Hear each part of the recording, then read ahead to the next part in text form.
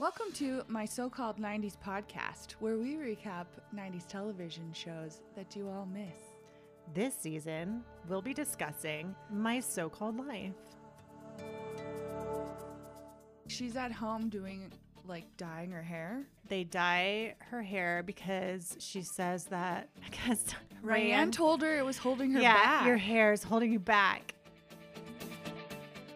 So, full disclosure, I felt like I was Angela Chase. In the show. Are you going to say you thought he was hot? Yeah, his name is Graham Chase, and I thought he was. So so when I was younger, no, I didn't look at him like that. Okay. It cuts from each class to each class, and Yeah. Brian Krakow's the only one answering the questions. Yeah, So Brian then- Krakow, who's played by, Curly-haired boy.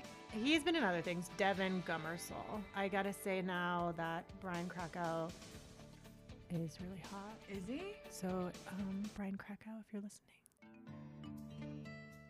Guess who's inside, sitting in the reclining chair watching Paula TV? Abdul. Was it Paula Abdul? Paula Abdul. Jordan Catalano, you think, liked Paula Abdul?